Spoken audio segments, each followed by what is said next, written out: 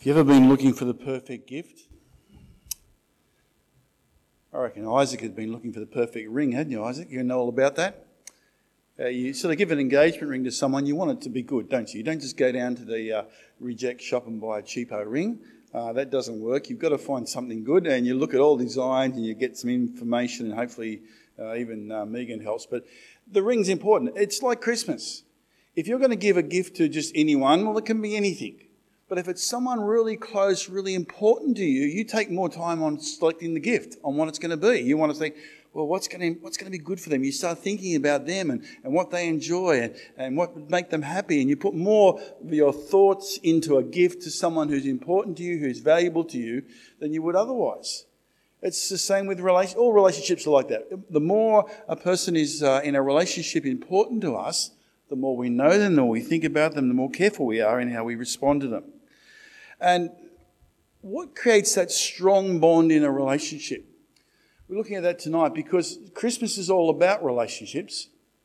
We always, at Christmas time, I know I do anyway, and most people do, they try to gather with family or friends and have some celebration and dinners and parties and relax and holidays with them. Christmas is about gathering around people who are important to you. And there can be ones at work, and there become ones with sporting groups, and there's lots of other relational activities happening at Christmas time where you're celebrating with people. And if you've got a relationship with someone you've known for many, many years, perhaps from childhood or teenage years, or just over a long period of time, you've done things with them, you've had holidays with them, they've been in your house, you know them really well, that's the sort of relationship that's a very strong relationship. And it's the same relationship when a man and a woman are married. They enter into a strong relationship together. What creates that perfect bond, though, in a relationship? We're going to look at that tonight because the relationship needs to have a bond, and a strong bond. Life that we have tests out our relationships. And we're going to look at that tonight. First of all, in Colossians chapter 3, verse 12, it says, "Therefore, as God's chosen people, holy and dearly loved." He's going to go on to talk about our relationships in a moment, but the starting point is we are God's chosen people. God has called us to him. God has reached out and made known to us Jesus Christ and caused us by his Spirit working us to respond to him. His Spirit has convicted us of our sin. We've seen Jesus dying for us, who he is, and we responded. We're God's chosen people. And now we've got a status of holy and dearly loved. Holy means not something religious, but set apart, belonging to God. We're holy people. We belong to God. We're in the family of God. We've been adopted as sons and daughters by God, who's chosen us. And we're dearly loved. God's love is seen clearly in John chapter 3, verse 16. God so loved the world, he did something, didn't he? He didn't have a feeling. He didn't look up far off. Oh, look at those poor guys. He did something.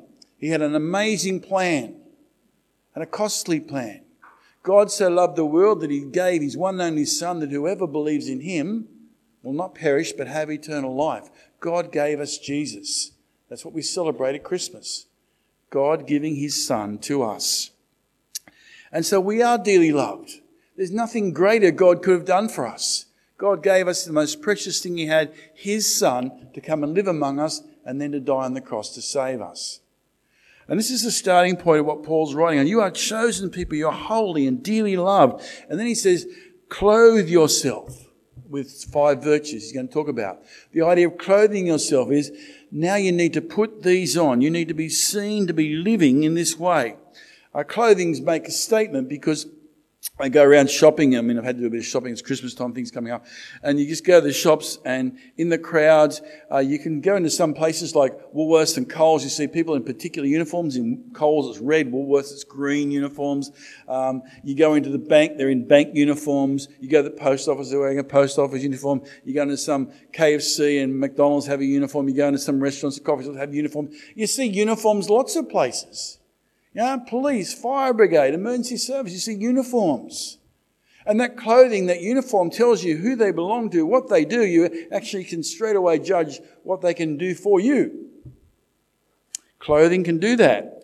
Clothing can also indicate what we're on about, whether we're going to do some work around the garden and in our grubby clothes, whether we've got our pyjamas on going to bed, whether we've got swimmers on going for a swim, whether we get our best clothes on, we're going out somewhere, whether we're doing some cooking, got an apron on, whether we've got sporting clothes on or gym clothes on. Clothing can tell about what we're doing. So clothing can sort of signify who you belong to with a group as a uniform, or it can actually signify what you're doing. And here we're told to clothe ourselves, not to put this stuff on, but to clothe ourselves with 5 virtues. As God's chosen people, as people belonging to God, we don't have to dress in orange or any other particular colour. We have to put on these virtues. These are what matters to God. Look what they are. Compassion, kindness, humility, gentleness, and patience. You see, these are much more important than mere clothes. These are much more important than some other distinctive thing about it, because these things are going to impact all our relationships. And people are going to be pleasantly surprised and encouraged and warmed to these 5 virtues. Look at them. Compassion.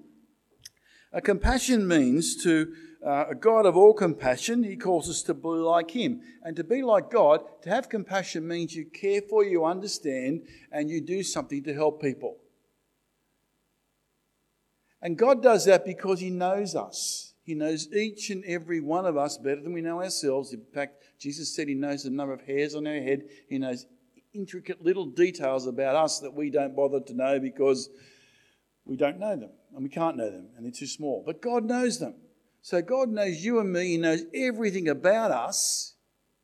And because he knows, he then can care for us in a way that's going to help us, a way that's going to be best for us. He also is a God who knows what's going to happen in the future, so we can know how to fit into that too. But how do we have the compassion of God? How do we get to know things about people? How do we get to understand? I mean, I can see people here tonight, I can recognise you, but how do we get to know what's going on in here? What your week's been like, what your day's been like, what you're looking forward or what are you expecting to happen tomorrow? Now, how do we get to know that? At our church camp, Michael, our speaker, helped us with that, didn't he? He told us about 4 things that can be helpful to talk to people about, to get to know them better, to understand what's going on with them, to build your relationship with them. Because you've got to have a relationship to show compassion. You've got to have that knowledge to care. And those 4 things were, first one was F, family. Second one, O, occupation, what that occupies them. Third one, R, religion. And the 4th one is E, expectation. So get to know their family, what's going on, where they live, what's happening in their life as a family. Get to know what they do to occupy their time. Are they at home? Are they at work? What's occupying them? What are they doing? Get to know their religion, what they think about God, church, where they stand about Jesus and the Bible, all those sort of things.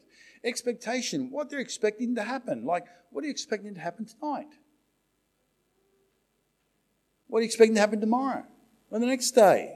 Is life meeting your expectations? And if not, why not? Those sort of questions. Find out how are people travelling. And once you find out that, then you can look at, well, okay, what can I do to show I care? How can I care for them? That's what compassion does. Compassion knows, understands, and then acts in a way that helps them.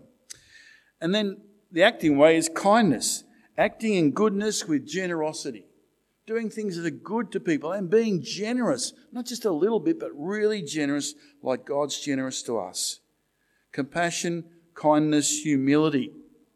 As you do this, you're putting aside your own needs. You're really wanting there to be serving the other person and encouraging and helping the other person. You're secondary in this. Compassion, kindness, humility. Gentleness is the 4th thing. And this is not to be confused with being weak. In fact, to be gentle, you're going to bear another person's burden. You're going to be strong as a lion and gentle as a lamb. Being gentle, but helping people as you do that. And the 5th thing, compassion, kindness, humility, gentleness, patience. It's going to take time. All relationships take time. We've got to be patient. And sometimes people are on and off, hot and cold, up and down, and we just got to bear with them, and we've got to be patient with them. We've got to be there for people. Be reliable. Be constant. And they will respond. And so if we clothe ourselves with these 5 virtues, that's going to make an impact on everyone around us. Everyone. Every relationship we have needs these 5 things. All our relationships will be tested, and things that test our relationships can be things like physical and mental health. Because physically, if you're tired and run down, that affects your mind. If you get stressed about things, obviously that's affecting your mind. If you've got health issues, if you're not sleeping well, if the weather's too hot, you've got a poor diet, all those sort of things leave you with little or no energy. They affect you physically, but they also affect you in your mind. And it's hard to give out in relationships if you're like that. So physical and mental sort of health, social factors too. Sometimes, and particularly right now, I'm talking to a lot of people saying the same thing. There's so many demands on their time and energy right now, they've just got little time for anything. They're just rushing here, rushing there. And it's hard to have quality of relationships when you're just going bang, bang, bang all over the place. Do you ever feel like you're chasing your tail? And that was something that's developed. The dogs do that. I had a friend when I was up Bundanoon. A friend bought this beautiful German Shepherd dog, all this pedigree, and he was training up this dog and doing some really great training with it. It was a really responsive dog. And then it developed this bad habit of chasing its tail. I thought, oh, look, we'll get out of this, And he tried, didn't work, and he got some advice, didn't work, and he ended up going to a dog psychologist. And it didn't work. And this wasn't just chasing its tail sometimes. When he was leading it, it was kept trying to turn around and chase its tail, and it wouldn't necessarily do that. But as soon as off the lead, it would chase its tail, go around and around and around until it collapsed exhausted. And then it'd get up and it'd chase its tail around and around until it collapsed exhausted. In the end, it wasn't eating and drinking. It was just wearing itself out. This dog was in a real mess. It just was unbalanced up here, but it was chasing its tail. In the end, they had to get the dog put down. There was no other solution. The dog was so poor health and so distressed, and they just couldn't stop it. And I'm thinking, really? But I see human beings like that too. I see people who get so worked up about trivial things and just chasing around after them and after them and after them and just wrecking themselves. Let's not let that happen to us. Because once we start chasing our tail, we don't have any relationships. We're looking about ourselves. We're all focused on what's going on with us, and our relationships around us are just going to suffer. Our relationships sometimes need lubrication. I live in an old house, and we've got some really old doors there, and particularly the weather we have, and it's wet and so forth. Sometimes the old hinges over there get a bit stiff and get a bit creaky, and I can get in trouble because Trudy can be asleep and I get up in the morning. I'll get up and go down and have breakfast, have a cup of coffee. I'll get up before she does. I open the door, I go, yeah. Oh no, I'm in trouble now. And also, if you don't fix it, not only does it make a really bad noise, but in the end, they can stiffen up, and you can have really great problems with the doors, even break the hinges if they get that bad. But it's really easy to fix. A bit of penetrating oil, fixed. Really easy to fix. All it needs is a little bit of lubrication. Well, these 5 virtues we're talking about tonight, compassion, kindness, humility, gentleness, and patience, these are just really good oil for our relationship. They'll help lubricate our relationship. They'll help take the rough spots out, the irritating spots out of all our relationships. Also, I was watching the cricket, and I saw the Pakistani captain hitting balls, and he got hit on the elbow. Oh, it must have hurt him with a ball. He's clutching his elbow. Next minute, the physio guy runs on and looks at the elbow and goes, psst, bit of a magic spray. It's an ice spray. It just numbs the pain. But it works really effectively, and a lot of people use that for sporting injuries. They're really great. Also, if you've ever had a sting and used Stingos, a spray you put on your sting, that works really well too. Those sort of instant ways of numbing and taking away the pain and helping you recover, these 5 virtues do the same sort of thing, because what they do is they calm us down, they help us to refocus on the relationship perspective of life and not ourselves, and they'll help in the healing process of any injured relationships. These 5 things are really good for relationships. It goes on in verse 13 to talk about relationships always aren't going to be perfect. He says, bear with each other and forgive whatever grievances you have against one another. Forgive as the Lord forgave you. He's saying bear with each other because he knows that there's going to be problems in relationships. They're not going to go right. We're sinful people. Other people are sinful people. We just sometimes just can't get on. It just all meshes and goes mess. And so we have to bear with one another. We have to bear with one another when we're having bad days, and particularly if we're both having bad days, it's just not going to work. And we've got to not just bear with one another, we've got to forgive. So if something goes wrong, we don't want to harbour it and become bitter and angry and resentful with other people, because that poisons us, that poisons our relationship with them and all other relationships too. So we need to forgive as God forgives us. I don't know about you, but I find that the best way to do that is to pray about it to God. Pray about it to Him, remembering and thanking Him for forgiving me, and then asking Him to help me to forgive other people. I find when I do that, it just starts to soften that problem straight away. What about you? And look at what it says in verse 14 as it's looking at our relationships. It's talking about these 5 virtues that are so important. It talks about bearing and forgiving. And then it comes in verse 14.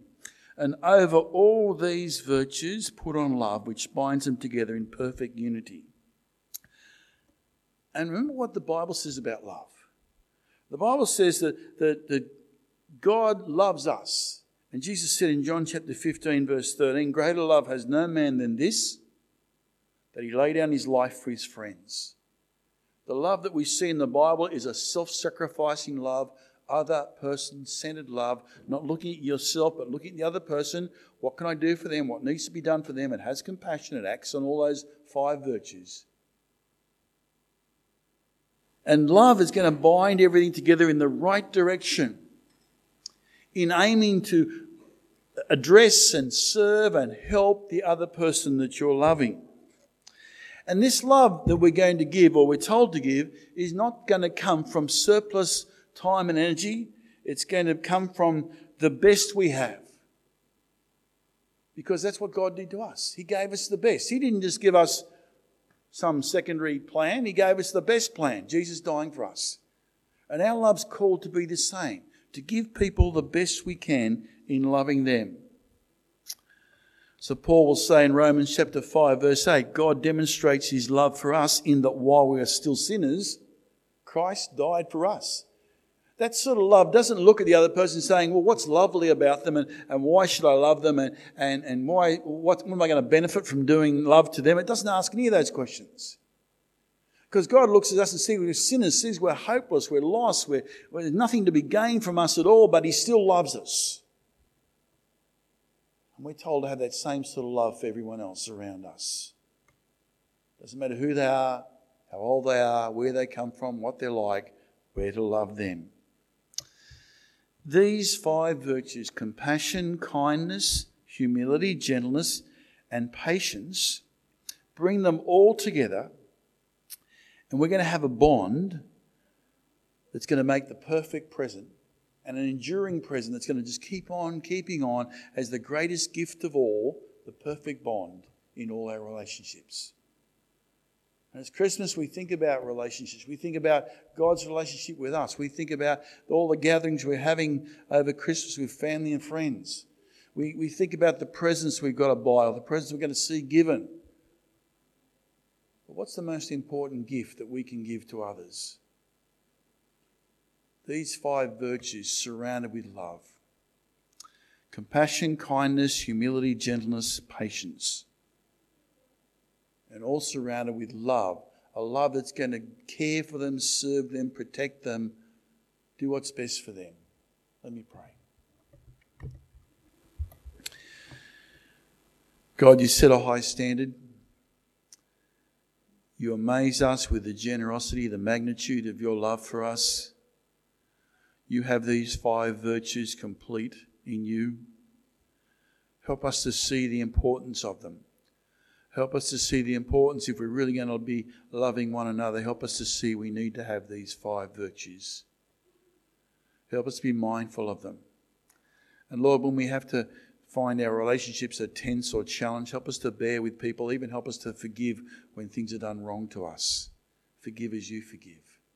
Father, we pray that we might have strengthening, improving relationships this Christmas and forevermore. We pray, Father, that you would just help us to be motivated by your relationship with us. We pray in Jesus' name.